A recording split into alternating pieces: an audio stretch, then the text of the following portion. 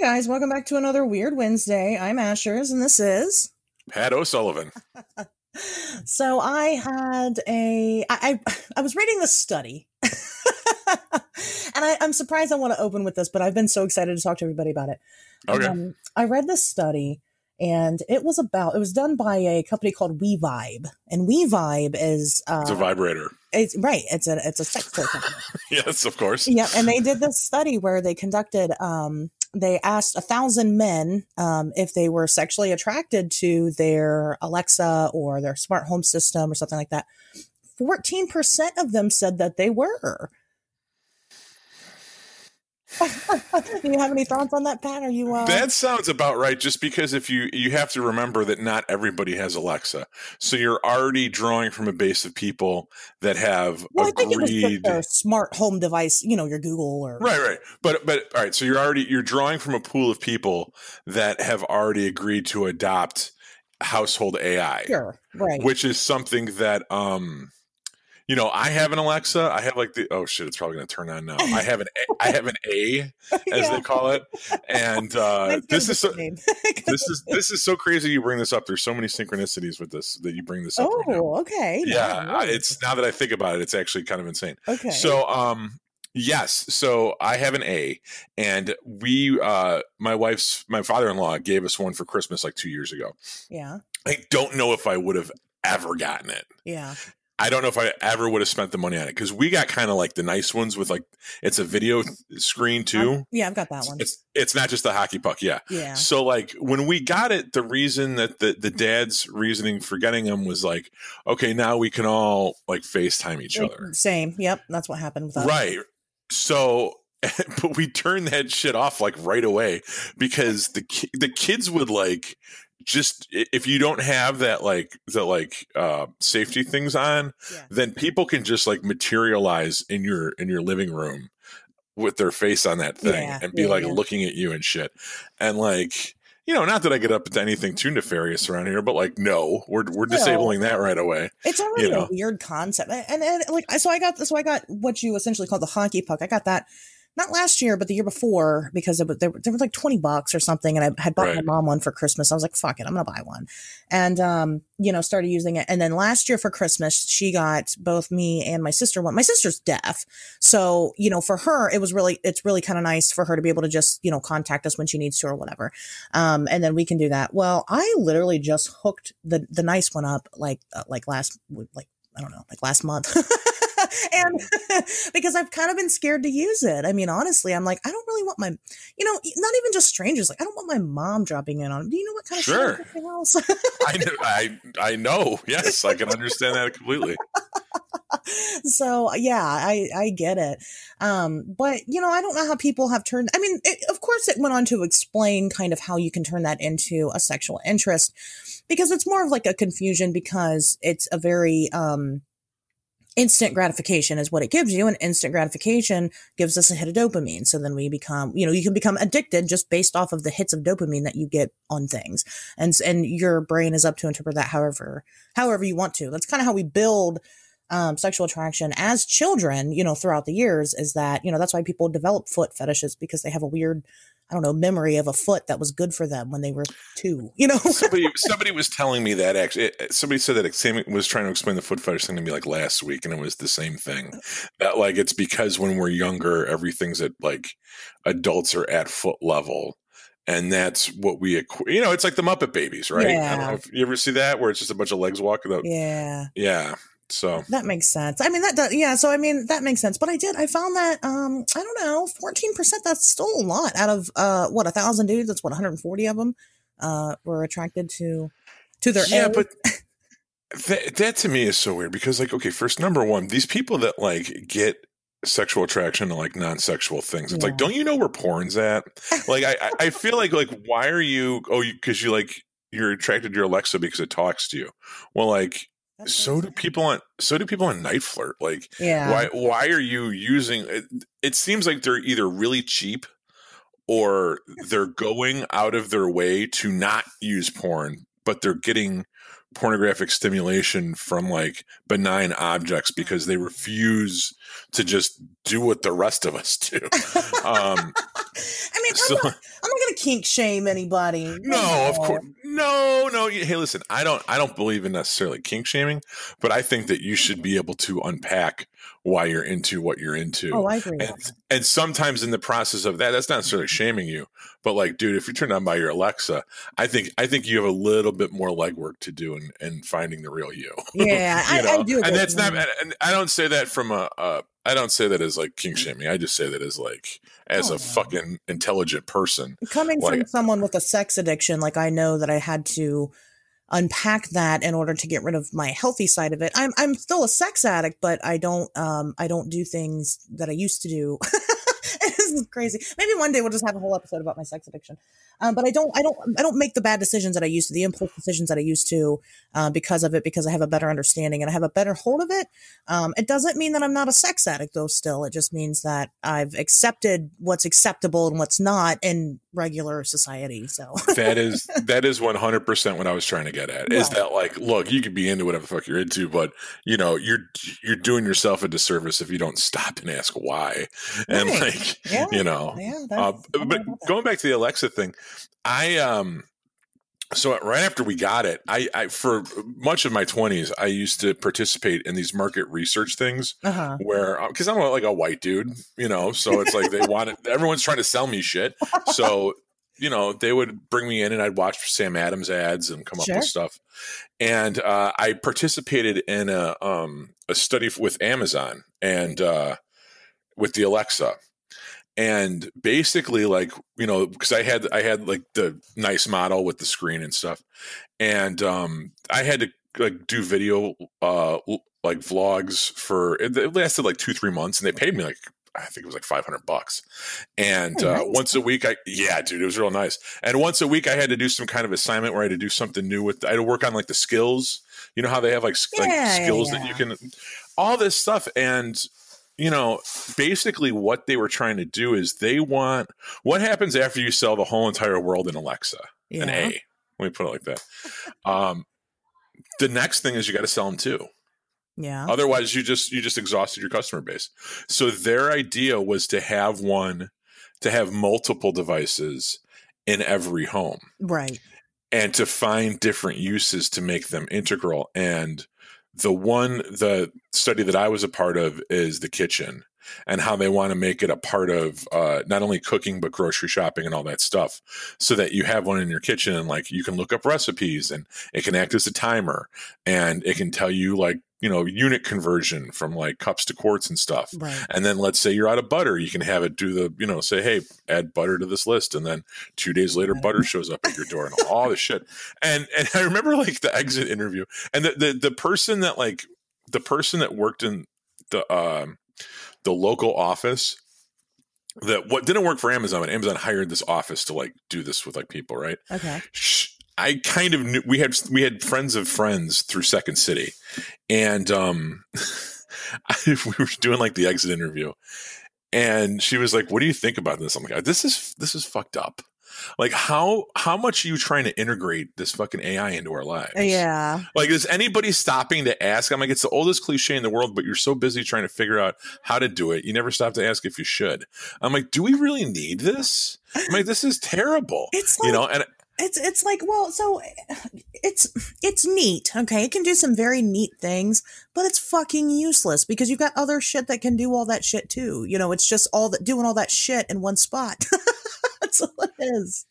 You know, it's really all it is. Do I need to watch a video on how to cook something? Sure. I'll pull out my phone and look it up. I mean, you really don't need it. I mean, I guess, you know, do you want something to control your lights and stuff? Sure. But there's easily, smart devices that you could buy that you could hook up to your phone and then your phone still uses it. Like I said, it's neat, but it is pretty useless. And I feel like when they first came out with that, they didn't realize it. And then after a couple months, they were like, wait, why do they need this? How can we make people need this?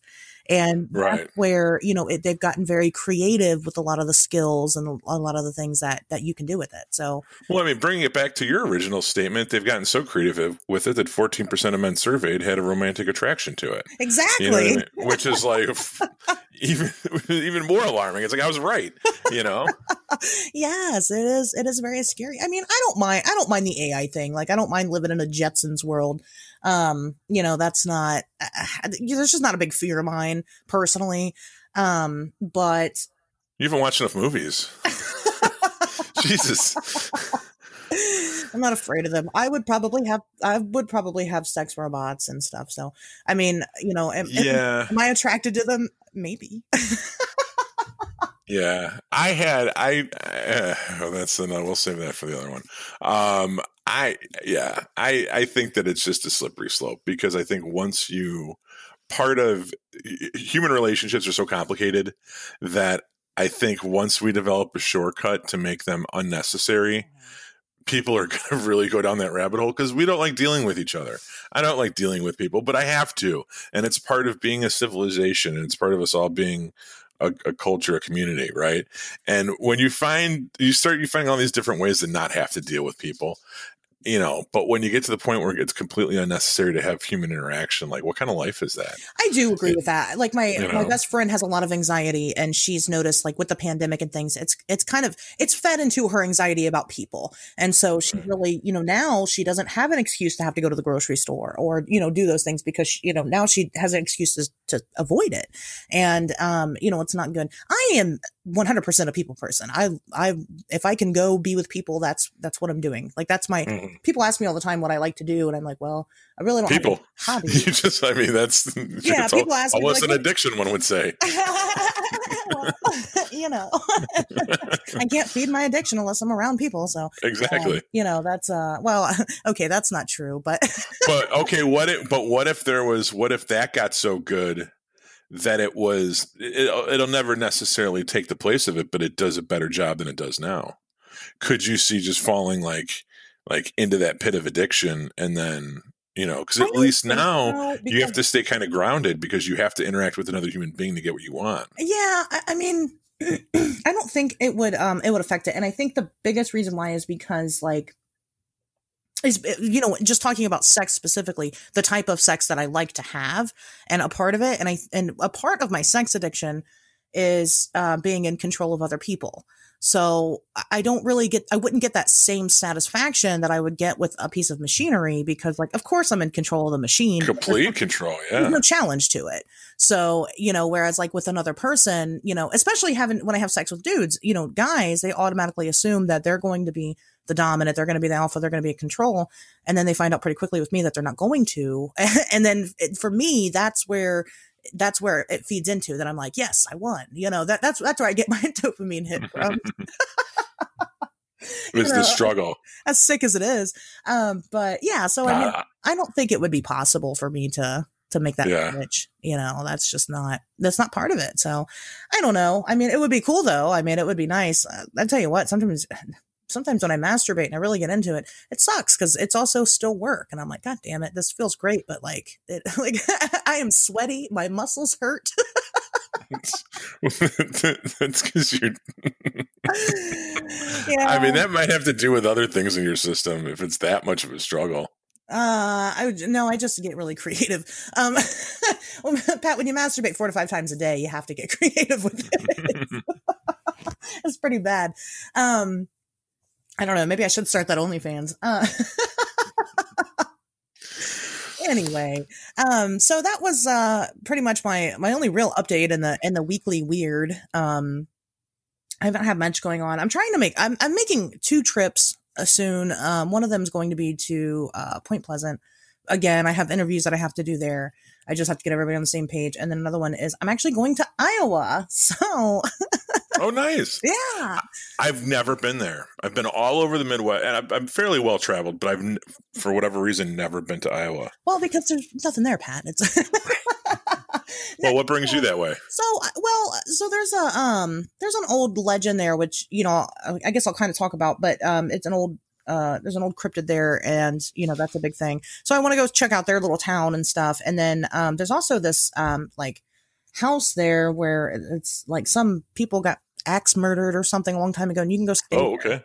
And so we're gonna go stay and kind of do like a ghost hunt and whatever. And the push, though, I mean, of course I've got states with all these cool things that I'd like to go see. The push was coming through Chicago is a guy. Eventually I'll be in Chicago, but the push was a guy. I mean, I hate to say it like that, but It was a synchronicity. I kind of talked to this guy for a minute, and he mentioned that he was from Iowa, and at the time, the Van Meter visitor, which is in Iowa, kept popping up, and I talked to him while on one of my trips for the documentary in West Virginia, and I'm like, well, fuck.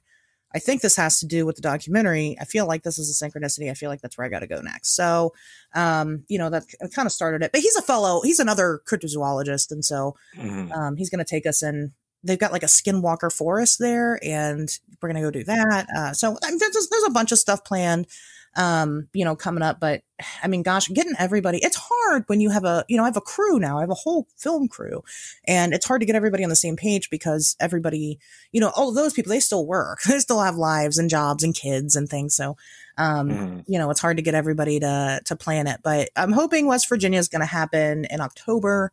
And then, I'm hoping Iowa happens in November, and then I'm probably not going to do anything for December and January because winter. Yeah, we'll see what happens.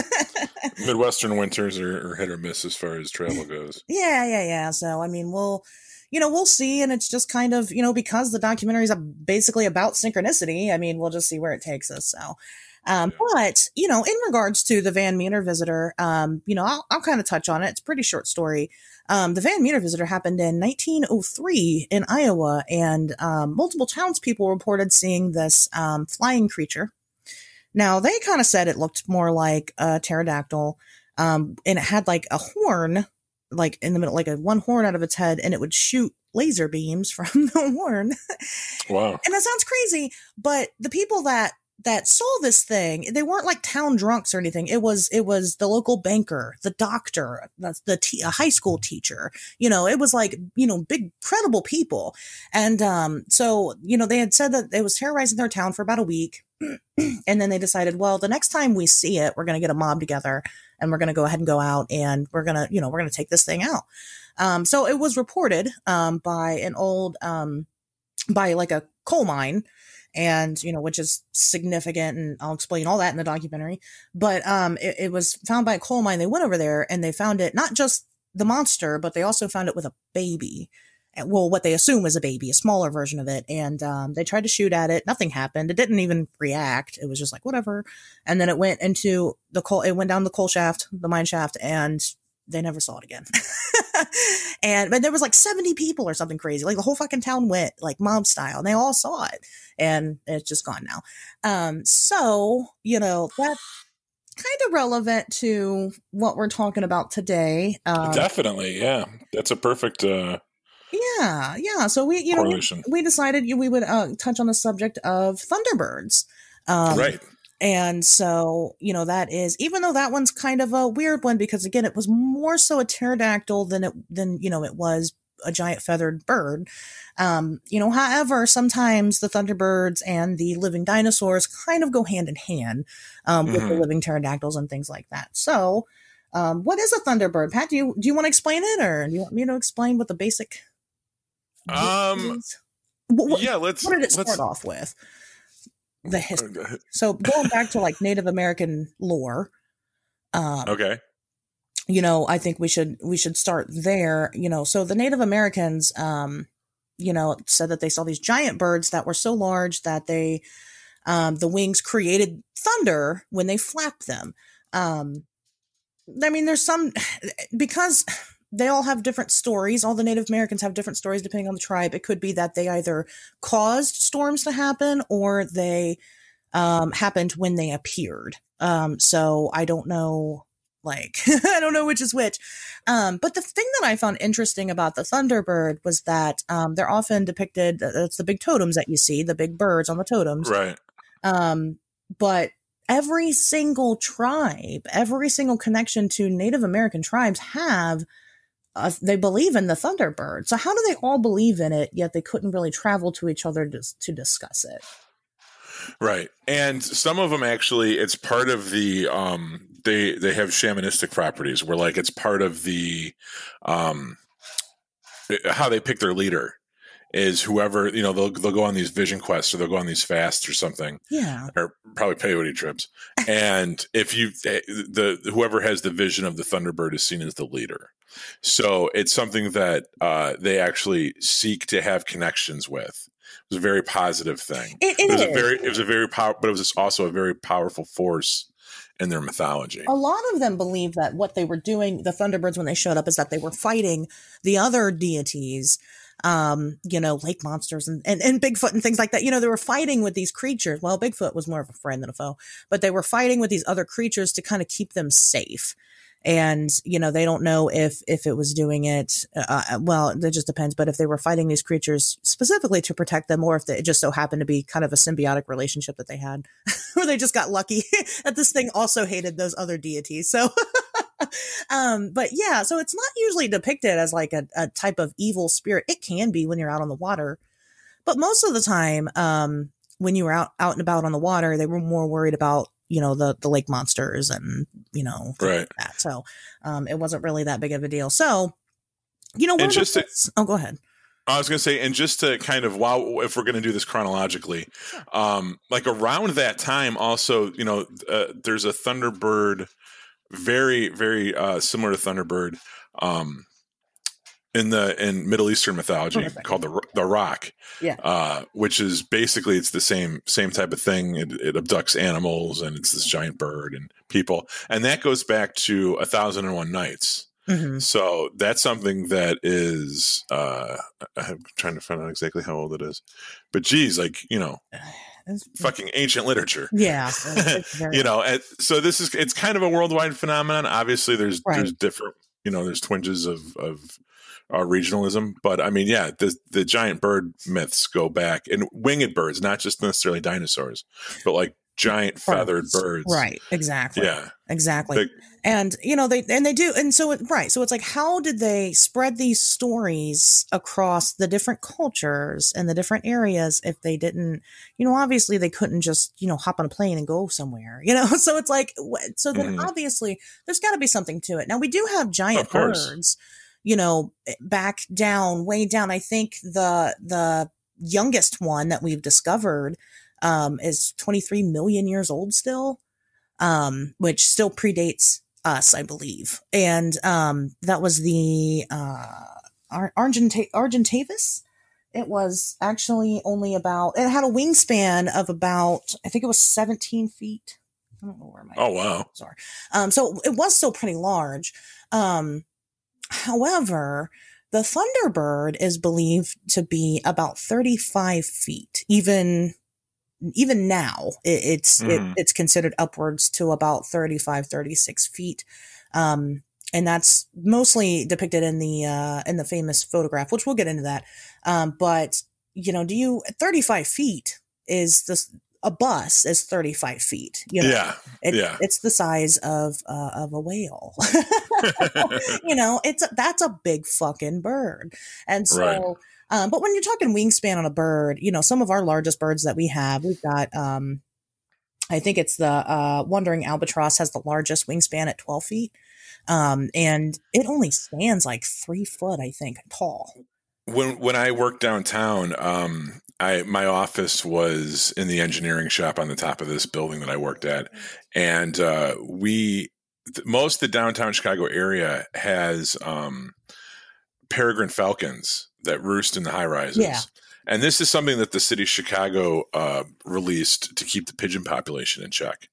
And, if one nested in your building, you couldn't go out there from basically like March until October. Right. Because, that's when their babies are being born and they're very territorial and they'll dive bomb you. And, I've seen elevator repairmen go out there and get attacked and stuff. And it's kind of a weird, surreal thing because it doesn't happen all the time. Yeah. But anyone that's worked downtown long enough knows like, oh shit, you got a falcon. You got to stay away from those. We had a dog. We had a dumbass lab and just a big dumb yellow lab. And he at my mom's house as a kid. And he one of the baby birds fell from the nest, and Yeah. he got to it. And the bird, like the mama bird, every time he was out there would like try to swoop down and attack him. And he was so blissfully unaware. He just had a great time with it. And she was like out for blood. He was fine. She never got him or anything, but it was just, but they will get mean. Like birds in general will get mean. Even ones that aren't predatory, you know, they'll still do what they need to protect the babies. Right. And so I had an office with a window that I would leave open, and I would smoke in my office indoors. And one time I turned around and this fucking thing was sitting on my window ledge. My office window was wide open. There was absolutely nothing. The thing was 5 feet away. Wow. And there was nothing separating me and this thing. And it was probably maybe like 2 or 3 feet tall. Yeah. But when it saw me, I stood up because I went to go run out of my office. Yeah. And it opened its wings, and the wings had to be at least 6 feet. Oh, yeah. And the muscles on this fucking thing, the chest muscles, oh, yeah. the pecs, it looked like it was the craziest thing I'd ever seen. It was a big bird in the first place. It was like a 2 foot tall egg or something. Yeah. You know, or a foot and a half. Right. But when it opened up, the strength, the only thing that it was a predator. Mm-hmm. Like that's the only thing I could think of when I saw this thing. Like this thing could fuck things up. and it will. Yeah. And this was, and in the grand scheme of things, this was not by any means the world's biggest bird. This No. was a relatively small domesticated city of Chicago falcon that feeds off not penguins, pigeons. But oh my God, it was huge and powerful. So from that alone, the idea that there could be a cryptid that's much bigger, much more dangerous, and much more wilder, living in the plains and stuff. Well, I totally believe that. That's barely even a question to me. That's one thing. That's one thing about it is like you mentioned, you know, its wingspan had to be about 6 foot. And you say that you're like, oh, 6 foot, but you really don't realize how big a 6 foot wingspan is until you see it, you know, and it's large. You know, you talk about, like I said, the largest wingspan we have of any living bird right now is the wandering albatross, and it is 12 feet, and you're like, oh, 12 feet, that's not that big. But then you see, no, that's just, if you were to see that in front of you, you would shit your pants. It's totally different. Right. So when you're talking about a bird that's 30 feet, you know, that's a lot. But even back to like the extinct birds, you know, you're talking 17 to 20 foot wingspan. These are big ass birds. And while they still only stand those only stood about 4 feet tall. That's still very impressive, but that's the largest bird we've ever, the Argentavis is the largest one we've ever found. And, so that's, you know, what we have on record. That doesn't mean that we won't find more eventually, or that more don't exist right now. So getting back into it, I'd say the Thunderbirds that we know today probably started showing up around the 60s, 70s, and it was primarily in Illinois. Right. Well, so the famous story about the Lowe family, that was 1977 in kind of downstate Illinois. And that's the story that, like, you know, anyone that's interested in this stuff has heard this story, and we'll recount it for the listeners. Basically, the Lowe family was having a barbecue in the backyard, and downstate Illinois, it's very rural. You know, they're not necessarily out in the middle of nowhere, but it's by no means like, you know, suburban Chicago or something like that. And basically, one of these around 8 p.m. after dinner, the kids were outside playing. They were kind of cleaning up, and two massive birds flew down and were chasing her 10-year-old son. Yeah. And she ran to kind of intervene, and one of the birds sunk their claws into his shirt and lifted up the 56-pound boy clean off the ground. Yeah. Yeah. So she rushed and started attacking them and was able to get the kid back, and the birds dropped the kid and flew off. Yeah. There was plenty of witnesses. There was plenty of physical evidence. Oh, yeah. The whole neighborhood saw it happen. Yeah. On the kid. There wasn't really, people were just like, oh, what the fuck? You know, there wasn't a whole lot of debate or anything like that. It was just kind of like this crazy thing that happened. And it's definitely the most famous recent story of Thunderbird sighting. Yeah. And, you know, if you look at the areas where these things are seen, and also going back to like the Indian legends and stuff, it's across the Great Plains, which most of it is still very unsettled. Right. You know, if you ever drive from Chicago to St. Louis, you will go through the state of Illinois, and there's not, there's Peoria, and there's, the different population centers, Bourbonnais. There's also a whole lot of fucking nothing. Yep. Right. That's the Midwest. That's Chicago to Cleveland. Yep. You go down Route 30. There's a whole lot of fucking nothing. There's there's a Chili's or two. There's an Applebee's. Of course, you can't go too far without seeing a Walmart. But in between these vast unpopulated plains, like nobody's living there. Nobody, right? There's no, right. I know in Ohio we have hills, which are, I would say they're pretty much mini mountains. So, I mean, there are vast, areas of forestation, but nobody's in. And so there are resources like trees and other animals and things like that. So, I mean, I would believe it would be plausible for them to live in the woods and just in the woods and feed off deer, because I mean, we've got so many that they encourage us to hunt them. And so, they want us to take them out. So, I mean, it's not too far-fetched that something could live. And that's what I say all the time. My favorite cryptids are things that can fly and things that can swim, because there's so many places for them to hide that we can't get to. But because they can just pack up and go, and they could be living at the top of a hill in the plains, inside of a little cavern up there. There's no reason why they can't. They can make their nest high up because we're not up there. Mm-hmm. As we all know in the Midwest, our big thing is tornadoes. So guess what? We want to be at the bottom of the valley, not at the top. So right. It makes sense, and, if that's where they would settle. So, I mean, biologically, I don't see any reason why these things can't exist and why they couldn't get away with hiding if they did. Now, of course, people do continue to see them. Like we said, we had that famous, sighting in 1977 where everybody saw it. And they all described the same thing roughly. That's been kind of up to debate. They described a big black bird with a big white ring around its neck. Basically what they described was the Andean condor. And now those, though, their wingspan gets up to about 10 feet. Which is still a big ass bird. I don't know if you've seen one. I believe they have them at zoos and things. I mean, they're readily available, but, they are big birds, but big enough to try to attempt to carry a 10-year-old? No, absolutely not. So it's tying together two things that you had kind of talked about before, both the Native American, myths and, how you said that water is an excellent, area for these things to breed, because obviously we don't know what's going on underneath there. One of the things when I had the podcast that I used to do, we had Tobias Wayland on. Yeah. And talking about his Mothman stuff. And I had read his book about the Mothman sightings on Lake Michigan, and he's got a chapter that mentions the potential Thunderbird connections and the Thunderbird myths. So when I had him on the show, I, being a huge fan of Thunderbirds, I was like, oh, we got to spend at least 5-10 minutes talking about this. And he had brought up the Piazza bird, and that's the murals that were found along the Mississippi River.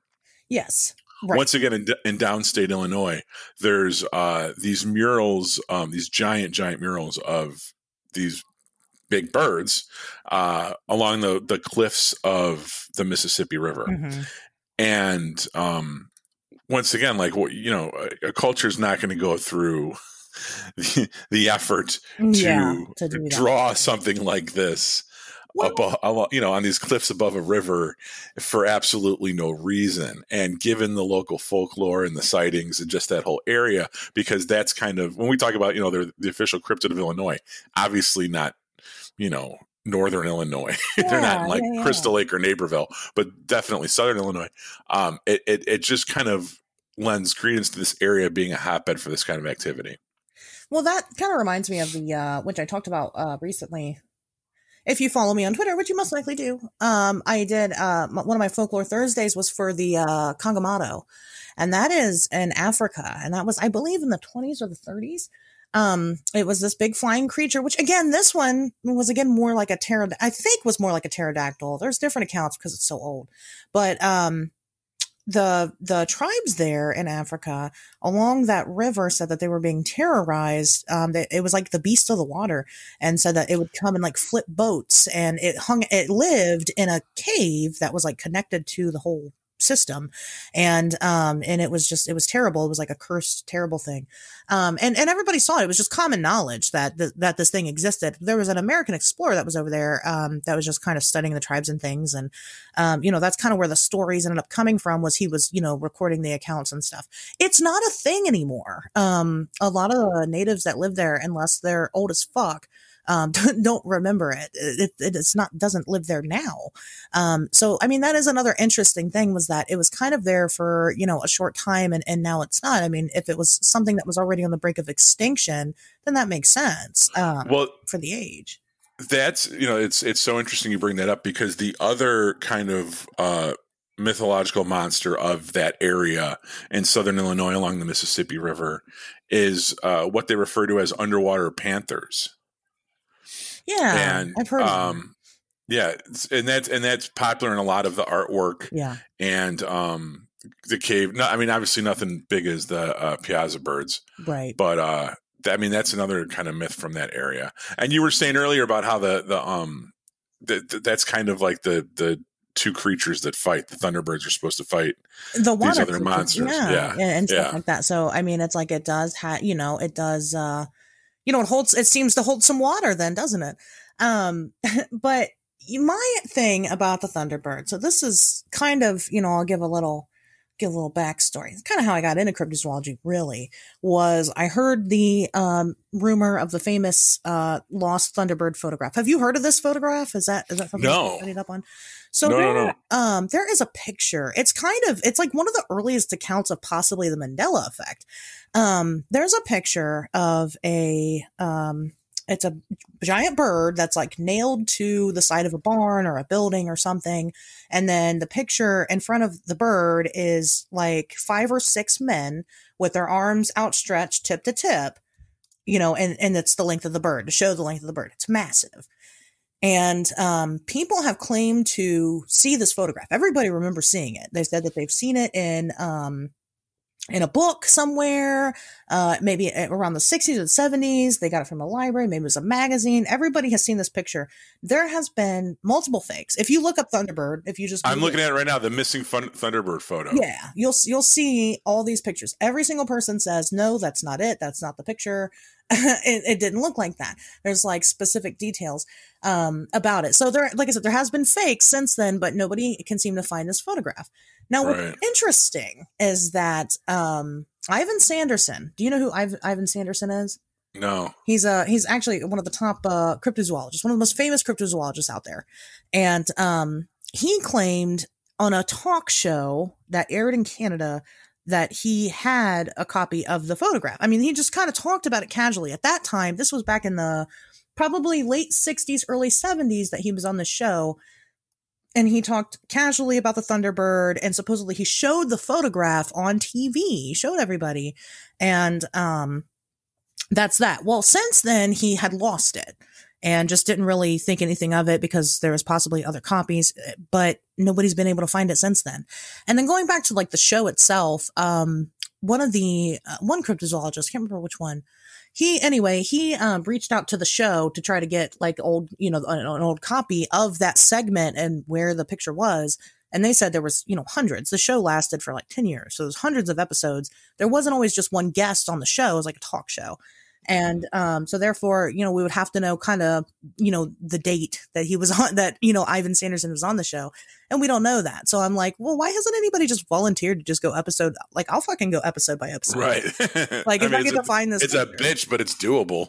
Right. Like, I would happily do it. But it's kind of become like my own like fascination. Like, that's one of my goals as a cryptozoologist, is to find this photograph, because if you did, it's like the holy grail of cryptozoology. So I Googled it. I had never heard of it before. You just mentioned it 5 minutes ago. I Googled it.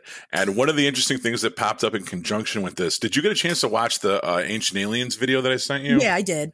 Okay. Is that there's a picture of, so there's an account of the people in Tombstone, like actual, like the cowboys, like the movie Tombstone. Yes. Fighting one of these things back in the cowboy days. I'm not going to make up a random date and pretend that it's right. I don't fucking know. So that's what the picture is supposed to be of.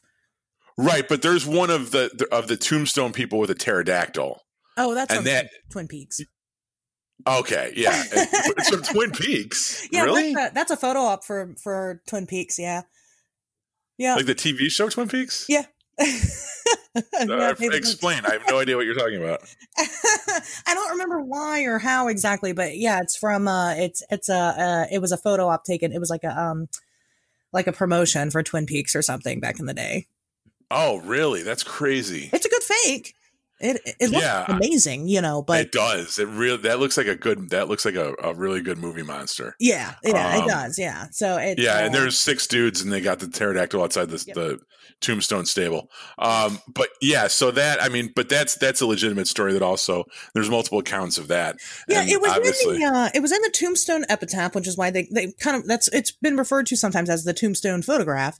They said that, when it was posted, and it was like right on the edge of like 1800s and 1900s, somewhere around there, really old. They said that they killed this giant bird and they supposedly had a picture of it in the publication, and that's where the picture came from. But nobody's been able to find the picture, since then. Go ahead. Rewinding a little bit, because this is all starting to kind of click together now. Yeah. Rewinding a little bit, that story of how they fought the giant bird in Tombstone. Yeah.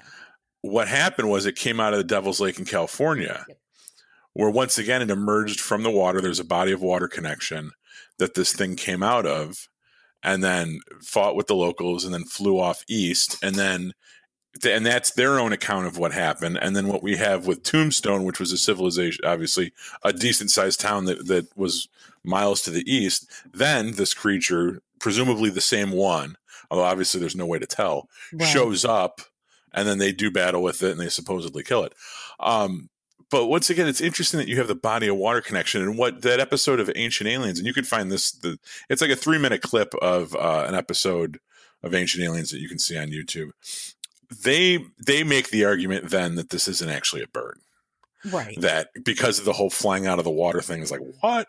And then that it's all kind of like, I guess, cultural appropriation, where like these people see something and they can't explain in their minds, kind of write this story to it. Yeah. And that there's more of they try to connect it to the UFO stuff. Yeah. So what's your take on that? I mean, of course. So I talked about the Van Meter visitor and how it going off into the mine shaft was significant.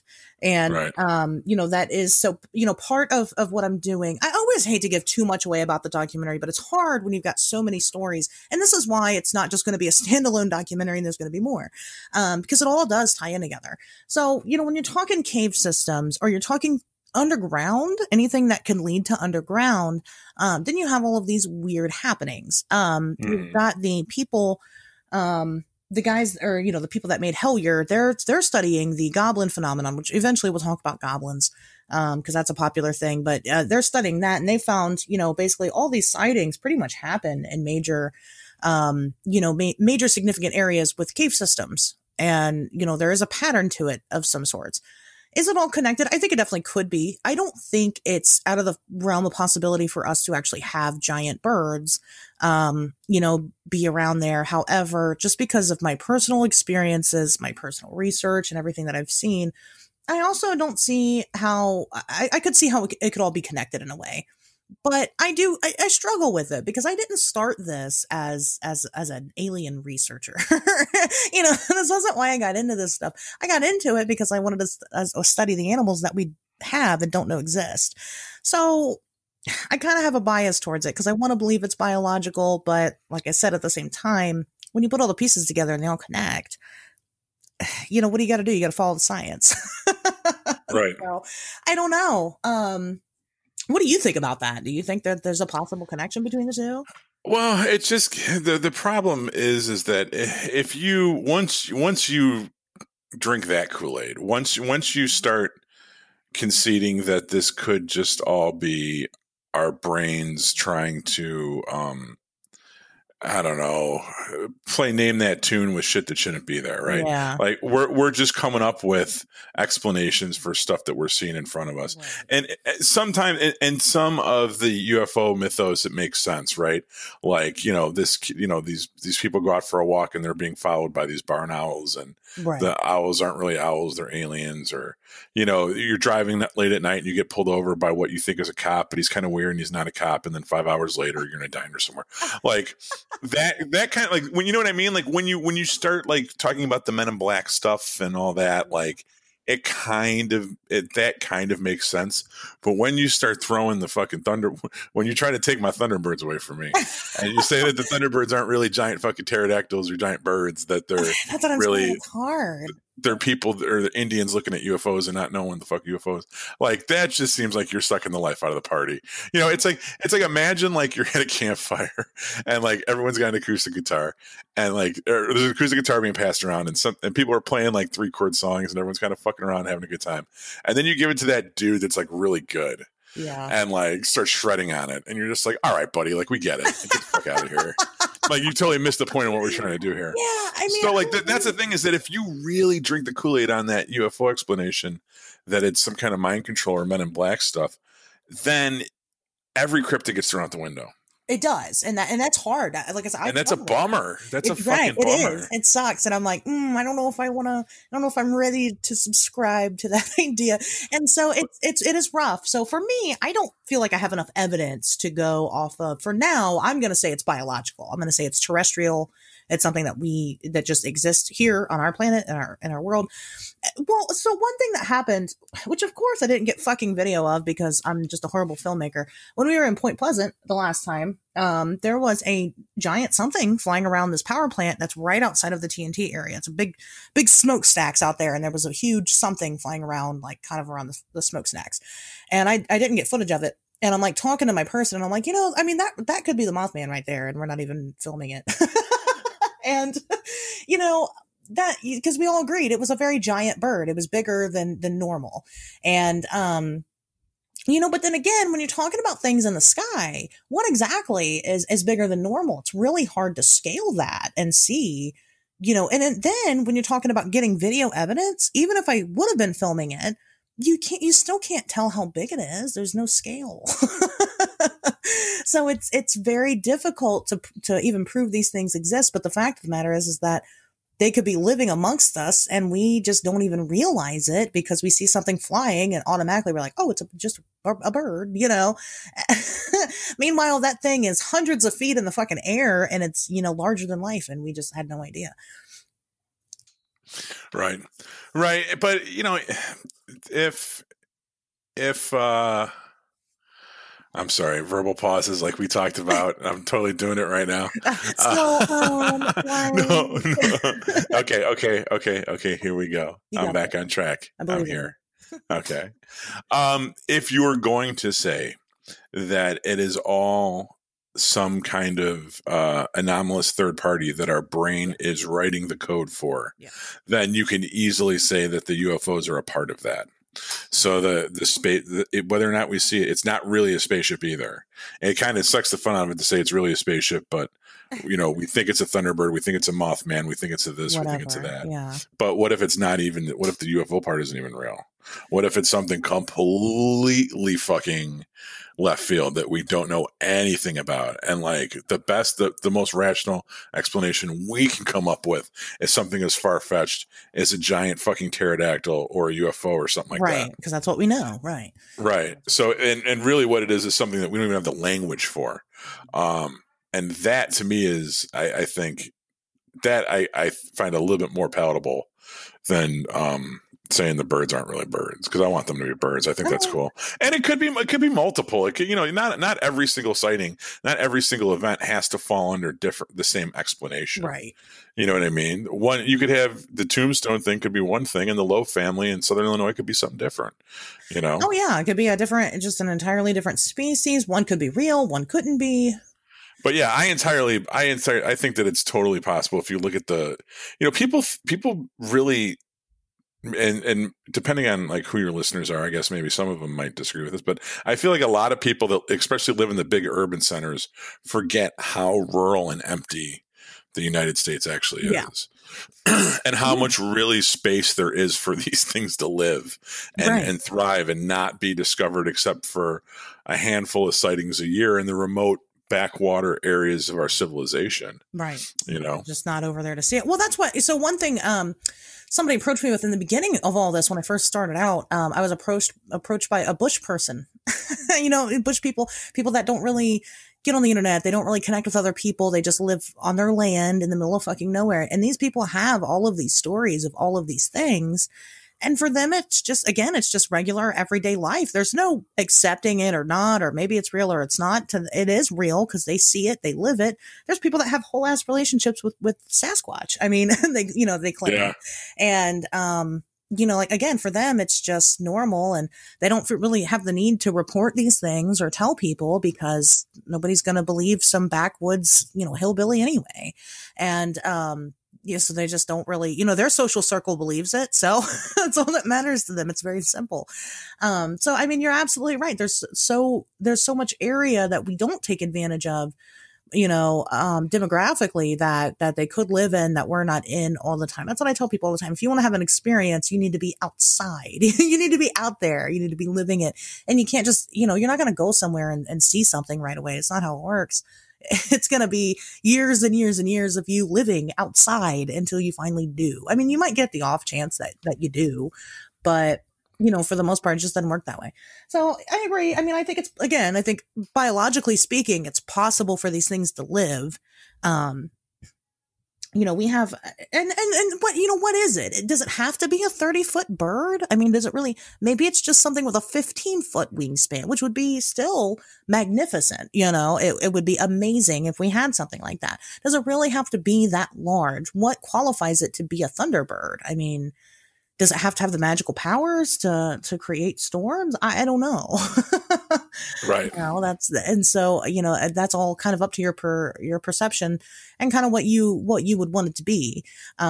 So, I mean, if we had an undiscovered giant species of bird that we found, then is it? If you look at like, if you don't know what it is, look it up right now. The shoebill stork. Have you ever seen one of those fuckers? I'll do what you said and look it up right now. They are fucking horrifying. They're scary. They kind of look like a giant Muppet. My God, those eyes. Yes. If you've ever seen like a crazy picture of birds with like almost human looking eyes. Yeah. The shoebill stork, even like, and when we go off here, watch a video of it. It just moves so strangely. It looks so unnatural. And they're big. Right. They're not small guys. They're pretty big.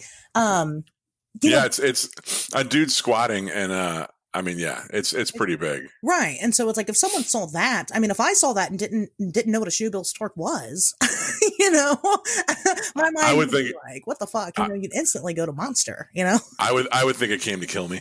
Yes, they're sweet though. I don't think they're predatory, but no, they are very sweet. And then the harpy eagle also is one that everybody points out a lot. Actually, the harpy eagle is kind of the explanation for possibly the flatwoods monster, just because it looks so human-like. And so some of these birds are fucking scary. And again, if you're not an animal person and you don't know what these things are, then why would you not assume that it was something otherworldly? Yeah, and especially if you're a tribe of Indians that's very regional, or just people in general. I'm not trying to pick on the Native Americans, but if you're a tribe of people that sticks to one specific region, yeah, and you get a couple birds that maybe flew in from out of town, and you're seeing something for the first time, yeah. You're going to come up with all kinds of explanations. Oh yeah, you wonder, right? Your mind's going to wonder. So, given the prevalence of it in folklore and artwork, I think to me that's ultimately the test. Is if a story here, a story there, fine, yeah, whatever. But when people take the time to tell stories and draw pictures, and then attribute religious significance to it too, when we talked about how they pick their next leader by whoever fasts and sees the thunderbird and stuff like that, then. That there's a little bit something more there. There's a little bit more weight to that. There definitely could be. Well, and then like going back to the photograph. So like something I had thought about when I was reviewing photographs again after all this, because I do still, even though they're fake, when I see them, I get the butterflies and I get excited and I get into it because sure. Something like that exists for me. That's that's what turns me on. And oh, that's it. Okay, big old Thunderbird. But no, I mean, so look, I'm looking at it again. I'm kind of going through it, seeing if there's anything that I'd missed over the years. And it kind of hit me. Even if we did present the photograph that everybody says that they saw, and it was exactly one of the ones that we already have that's been proven as a hoax. I mean, why would they be like, oh yeah, it'd be like, well, here's this one. It's fake. It's been proven fake, but here it is. Why would you then admit that it is? You kind of ruin the mystery when you do. You know, why would they admit, oh, that's the one I saw? When to them, as a child, looking at these books and looking at these photographs, at that time in their life, they believed it was 100% real. So then you're challenging their reality. And people don't like that. You know, you just, as humans, we don't like that.